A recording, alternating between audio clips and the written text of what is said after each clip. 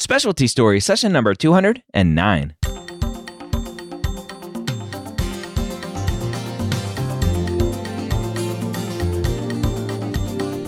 Whether you are a pre-med or a medical student, you've answered the calling to become a physician. Soon you'll have to start deciding what type of medicine you'll want to practice. This podcast will tell you the stories of specialists from every field to give you the information to make sure you make the most informed decision possible when it comes to choosing your specialty. Welcome to Specialty Stories. My name is Dr. Ryan Gray, your host here every week, where I get to have amazing conversations with physicians about their specialty. We find out why they chose their specialty, what they like about it, what initially got them interested in it, maybe some distractions along the way from other specialties, and so much more. This week, we're talking to Dr. Hemal Nayak, a cardiac electrophysiologist who has been out of training now for many years. We're going to talk all about cardiac electrophysiology, what got him interested in, what he likes about it, what he doesn't like about it, and advice for you if you are interested in being an electrophysiologist. We start the conversation by talking about how Dr. Nayak first became interested in cardiac electrophysiology. You know, when I went into internal medicine, I wanted to choose a field that would allow me to work with my hands. And so when you're an internal medicine resident, that leaves you with things like gastroenterology or cardiology or even potentially pulmonary care medicine. And of the three fields, I felt as if cardiology might be able to provide the most impact in terms of the things that I would do. I also like the patient population. I'd like the pathophysiology of the cardiac diseases that I encountered. And so that led me to cardiology. So it's from a hands-on component. Why not look at something like a surgical subspecialty versus going the internal medicine route? So I always, when I interact with med students and in where I'm working currently, people often ask me, well, what do you think is the major difference between medicine and surgery? Because they're both very procedural or can be. And I just think that medicine is definitely more a thinking person's field. I also didn't love being in the operating room all the time. And I always say to the students, if you don't love being in the operating room, then surgery is not for you.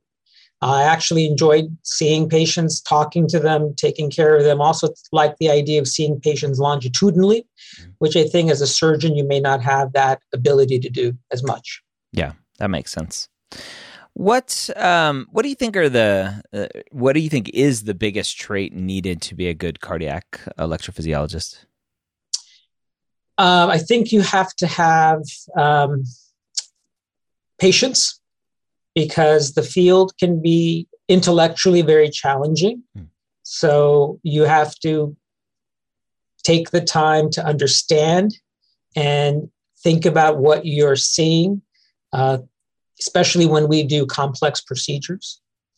That's an important trait. I also think that you need to have a sense of investigation. Many things are not handed to you. It's, when we do an EP study, it is basically trying to figure out what this patient has. And that's the fun part of what we do in EP. That some things there are a lot of surprises along the way or nuances that you haven't seen before. So those things I think are important. Are there any myths or misconceptions about cardiac, about EP? Well, we'll call it EP from now on. It's easier to say. Yeah, everyone calls it EP. Yeah. About EP, are there any big myths or misconceptions that medical students or maybe even residents have? Yes, they often view EP as a black box. I don't know what goes on there. People go into these procedures and they come out and I have no idea what happens to them. That's one big misconception. I think EP is very logical, which is nice. EP is very, there's a methodology behind it, which is also nice. I think another misconception is it's too difficult. It's way beyond my understanding. It's over my head. I think that there are certain basics that you do need to understand when you go into EP, or when you want to at least, attend an EP procedure, but you can build upon that foundation and things start falling into place. Other misconception is that we're a bunch of nerdy cardiologists. I think EP folks rock, And they're actually a very fun bunch of people. Yeah. Save the nerds for neurology. Yeah. What types of patients are you treating as an EP doc? The nice thing about electrophysiology is we see patients who are 16 years old potentially as adults, as adult internists and cardiologists. I generally see patients from 16 onwards. So we have a lot of young patients who have things like supraventricular tachycardia, and they may have syncope, for example. And then we see the other end of the spectrum. We see the older folks who may have complete heart block, who need devices. And then we run the gamut in between in terms of age group, in terms of health of the patient. We see patients with normal hearts who just happen to have an electrical issue. Then we see patients with severe LV dysfunction and heart failure. We treat those patients. So it's the variety that I enjoy. We also see pregnant women with dysrhythmia. And so you get to see a broad spectrum of patients. Nice. That makes for fun days, not boring days. That's good. Right. So as you are seeing your patients, right? One of the things you mentioned earlier was one of the reasons you like EP is the hands-on, very procedure-based. How many patients that you see in a clinic and you're in an office visit do you actually go and do procedures on at the end of the day? That's a great question. I think it varies on sort of the practice that you work at and the practice that you want to set up for yourself. I tend to have I have an all-day clinic currently. Half of my day is seeing return patients who either have had procedures done or I'm just monitoring their antiarrhythmic drug therapy if they happen to have atrial fibrillation or they happen to have a device, for example. And then my afternoon is generally filled with new patients, new consultations. And so that's where you see the bulk of the patients that might need a procedure. So I think the yield from seeing a patient and having a procedure done, it can anywhere between 30 to 50% depending upon the day. Yeah, interesting. So what does a day or a week look like for you? So you have to remember that I'm in an academic practice. And so I'm a full-time faculty member. I have a full-day clinic that I see at the hospital. And so that clinic day is busy. I see anywhere from 25 to 30 patients that whole day. And I have help. I have a cardiac EP fellow that sees some patients with me. I have a general cardiology fellow that sees patients with me. And so I'm not seeing them, in detail like the residents or the fellows are. Now, in practice, right, you may have help, you may not have help. And so you may be seeing the same amount of patients, but you're seeing each of those patients individually. So that's a clinic day. In terms of procedural days, most electrophysiologists are in the lab anywhere from 3 to 4 days a week. And those days can be long days. And so on average, a busy electrophysiologist might do 2 ablations and a device in one day, or they may have 4 devices in one day. If it's a very complex case, let's say a lead extraction and an ablation in one day. And so the days generally start anywhere from 7 to 7:30 in the morning, and they last until around 5 to 6. Those are procedural days as well as clinic days. Wow, long days. What does call look like for you? So that's the beauty of electrophysiology is that call is pretty nice. So even in practice, where call is the bane of everyone's existence, right? If you have EP-only call, you generally get bothered by EP questions, palpitations. Your patient may call you saying, I'm having AFib. You can tell them what to do. There are few EP emergencies. And so in most private practices, let's say somebody walks into the ER with complete heart block. In my experience, your partners who are in interventional cardiology will take care of the patient, put in a temporary pacemaker, and then you'll see the patient the next day. And you'll put a permanent device in. It's unusual for the EP doc to come in and do that. EP docs come in for things like VT storm. So somebody's having recurrent VT that's refractory to medications, and we get involved. We can come in and help. Or, for example, somebody has an infected pacemaker defibrillator, they're in septic shock, that device has to be removed. We'll come in and do an emergent extraction.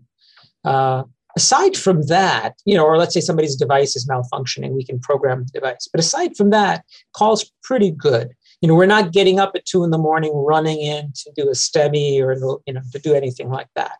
We're not coming in to treat somebody with cardiogenic shock like our heart failure colleagues are doing. Yeah. So call is pretty nice. So the lifestyle in terms of our days are long, but our call is great. Our weekends are also pretty good. Yeah. Do It sounds like the next question, do you feel like you have enough time for life outside the hospital, is a simple yes? Yes, I do. Obviously, it depends on interests, where you are in your level of career. So in the beginning, you're hungry. You want to establish yourself. You want to make sure you're the go-to person that people come to for issues that involve electrophysiology. Someone like myself, who's been in EP for 20 years, I let some of the junior folks sort of take some of that work. I do have time for myself, and I purposely make time for the things that are important to me. That's the key. You have to make the time. Yeah. Be very intentional is a word I use a lot lately. Yeah. What does the training path look like to become you? So 4 years of medical school, you mentioned internal medicine, then what else? So 4 years of medical school, 3 years of internal medicine, and then generally speaking, 3 years of cardiology, and then 2 years of clinical cardiac electrophysiology. So a few years ago, the EP program went from a 1-year program to a 2-year program. The other thing is that it's a mandatory 3 years of general cardiology followed by 2 years of EP. Wow. What was the impetus for that switch from 1 to 2? We do a lot more complex procedures. And so the ACGME felt that a 2-year program was what was necessary to learn the breadth and depth of electrophysiology. Wow. All right. That's good. I take that as a good sign that the field itself and technology is getting to a place where maybe it's doing a lot more than initially you were able to do. Would you agree with that? Absolutely. I think we are very fortunate in that we work in a field where the technology really drives what we can do for patients. I always say, the electrophysiology really provides the only cure in cardiology. A specific example is somebody has WPW. We can cure WPW. We can eliminate it. They will never have it again. Wow. Right? And compared to somebody that has a stent put in, right? Just because you have a stent put in, that doesn't mean you've reversed coronary artery disease. You can have recurrent stenosis. You get other areas of stenosis. You might need another stent or an angioplasty. So there's certain things that we do in electrophysiology that are very I find very impactful to patients. Yeah. Now that requires a certain level of training and expertise. Yeah. When someone finishes their 2 years of EP fellowship, are there further opportunities to subspecialize, or have you kind of hit a wall training wise and then you just go find what you're passionate about and kind of see those types of patients? So within the fellowship, there are folks that, for example, enjoy doing specific type of procedures. And so you may go to a training program that's heavy in VT ablation because you enjoy VT ablation. And then when you finish, you want to go to an academic center and be the VT gal or the VT guy. And you'll be recruited by an academic institution to specifically do this program, run the program, start the program, or be the main person. There are some people that do similar decisions for lead extraction, for example. A program, we recruit you to say, hey, we want to start a lead extraction program. Can you in your fellowship, make sure that you come out proficient in this type of technique? Now, most folks that go into private practice end up doing a little bit of everything. So they do everything in electrophysiology. And they may join a practice that may not have, for example, the infrastructure to do lead extraction or the infrastructure to do VT ablation. So I think the bread and butter cases that we do in EP, everybody knows how to do, and everyone learns to do those well. Yeah. For the osteopathic student listening to this, what do they need to do to overcome any sort of negative bias that may be out there at some programs? I think in order to get a good EP fellowship, we're looking for a couple of things. So I'm currently the fellowship director in my institution. We just went through the interview process right now. And so this is kind of on the front of my mind. So what we look for is somebody, that comes from a good training program in cardiology, obviously good letters of recommendation, but also some investigation. So if you have some sort of interest in electrophysiology, where you've done some research, you at least tried to submit an abstract on a particular topic, or you're working on something now with one of your mentors, that shows that you have a keen interest in electrophysiology. Doesn't mean you have to have a paper published, but some sort of story to tell that this is what I was interested in, this is what I've done so far, this is what I wish to continue. Yeah. Actions speak louder than words. Make sure you're doing things that show that you're interested in that specialty. Right. It's amazing how many people don't do that. And they just show up and go, I want to do this. It doesn't work too well. So that's good. That's awesome. So for the future primary care doc listening to this, what do you wish they knew about EP to help their patients maybe sooner, help you take care of the patients? I think that since atrial fibrillation is the most common arrhythmia we see in the United States, it's the most common arrhythmia associated with stroke in the United States, the primary care physicians are the ones that are sort of at the forefront. And so I would have a very low threshold to refer. You can refer directly to electrophysiology. We love primary care referrals directly to us about AFib. Or you can refer to cardiology, and then the cardiologist can refer to us. So we rely on that primary care group to be the first person that recognizes that person has atrial fibrillation. Yeah. Are you pro or anti ECG on the Apple Watch? So I don't think we have a choice. I think it's happening. And so we have to now learn how to live with it. Yeah. There's some advantages. And in fact, when I see a patient in clinic who's having symptoms of palpitations, I always order like a 2-week monitor, an external monitor. And if that shows up with really nothing, then I give them an option. I said, listen, you have a couple of options. One is you can invest in an Apple Watch with ECG if you want to spend the $500 or whatever it costs. Mm-hmm. Or you can go ahead and get one of those downloadable apps that you can get your single lead ECG. Mm-hmm. Or we can potentially do more external monitoring. So that's part of my discussion with that patient. Nice. And I offer them, listen, if you do get this, feel free to save the tracings. You can always send them to me via email or send them to my nurse or nurse practitioner, and we can review them. Just note that, there's a lot of false positives associated with it. Yeah. But it's here to stay. And it's only going to, I think, it's only going to increase in terms of its reliability. Yeah. Yep, definitely. As a EP doc, what other subspecialties or specialties are you working the closest with?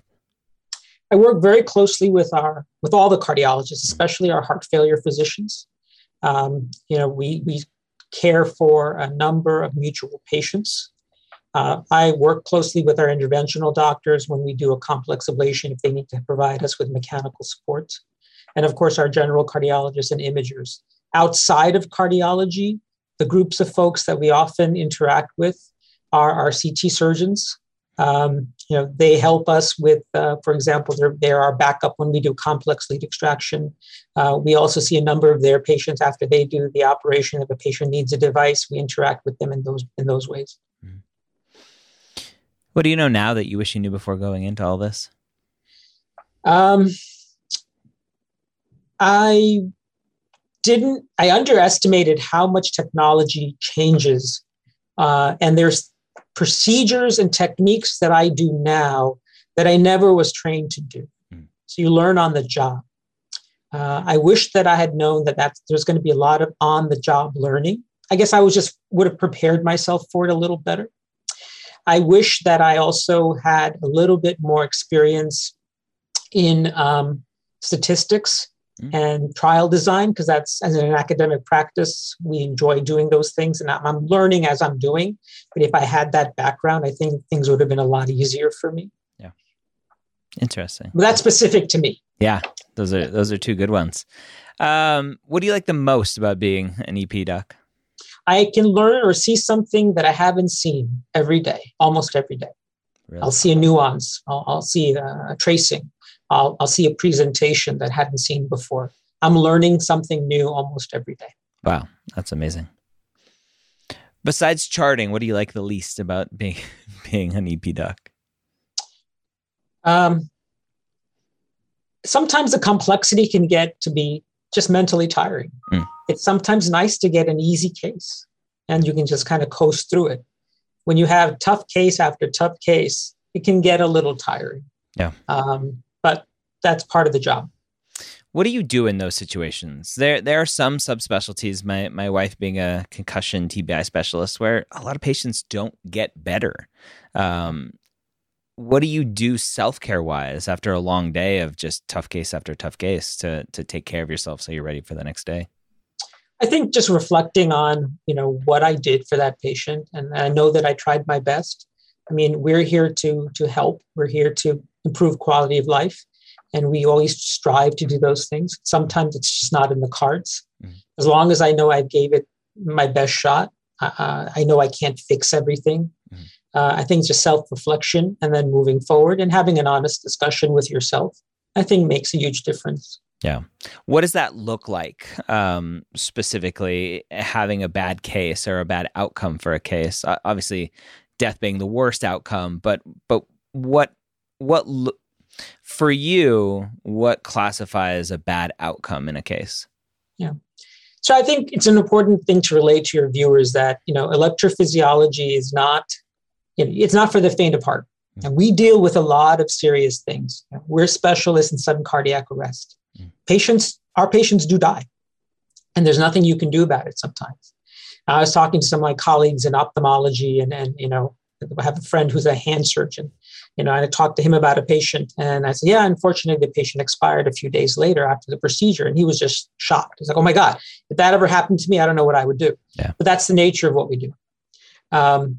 So I think that just facing the facts that patients are quite sick and understanding that, I think helps you deal with things that come your way.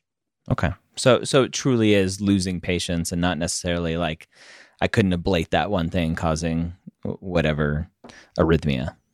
That's probably ranks maybe a little bit below, yeah, losing a patient just because they're just very sick. Yeah. Okay. Makes sense. You talked about the technology aspect and learning on the job, all of these new procedures and playing with new toys and stuff like that. Is there any like tectonic shifts that you see coming to the field that those coming up through training now should be aware of? I think our procedures are going to get a lot more effective, a lot quicker to perform, and hopefully safer. I think the technology is heading towards those three aspects of the procedures that we do. Yeah, that's good. I think that in 10 years, the techniques that I use now will be outdated. Yeah. The technology is really moving quickly. That's great. That's good. If you had to do it all over again, would you still be an EP doc? I think so. I mean, I the problem that I had is I enjoyed everything. I think a lot of your viewers are in that same position, right? When you're an undergrad, you're kind of like, you don't know what you're going to major in because you kind of like a little bit of everything. Yeah. When you're in medical school, you're like, oh my God, I actually have to choose between one versus the other. So within cardiology, I know I would do cardiology again, definitely. Some of the things that excite me now when I see my colleagues' work is the heart failure group with LVADs and the success in transplant. That's very exciting. Yeah. So if I didn't do EP, I might do advanced heart failure. Interesting. All right. So you'd still be dealing with the heart. Yeah. Any last words of wisdom for the student or resident listening to this, thinking about EP as in their future? I think electrophysiology is a great field, and I want to make a plug for female physicians. I think electrophysiology is a wonderful field for female cardiologists for a number of reasons. It's intellectually challenging. Number two is that, even though the days are long, the weekends, the evenings, it's nice. Mm-hmm. Number three is that we have gone from a heavy fluoro field to almost a low fluoro to no fluoro field. Okay. In a lot of the procedures that we do. So I know that was a concern for a number of female physicians. Mm. I think that we definitely need to have more women in electrophysiology. We need their voices. We need their care. Yeah. And I think it's something that I would definitely consider. I think for the non-female physicians looking into cardiology, it's a great field that you get to work with your hands. So if you're on the fence between medicine and surgery, and you want to sort of do some surgical stuff, this is a great field to pick because, I implant devices, I perform lead extraction, a lot of the surgical things that we do in surgery training, we do in EP. And so it's a nice mix of both. All right, there you have it again, Dr. Hemal Nayak, cardiac electrophysiologist. I hope this was helpful for you to understand some of these subspecialties in the cardiology world, what it takes to get there, what you should be doing if you're interested in it, and so much more. Don't forget to check out all of our episodes that we have. This is episode 209. So if you are new to the Specialty Stories podcast, don't forget to go listen to all of the back catalog and learn all of the amazing specialties that we have covered here on the podcast. Hope you have a great week. We'll see you next time here on Specialty Stories.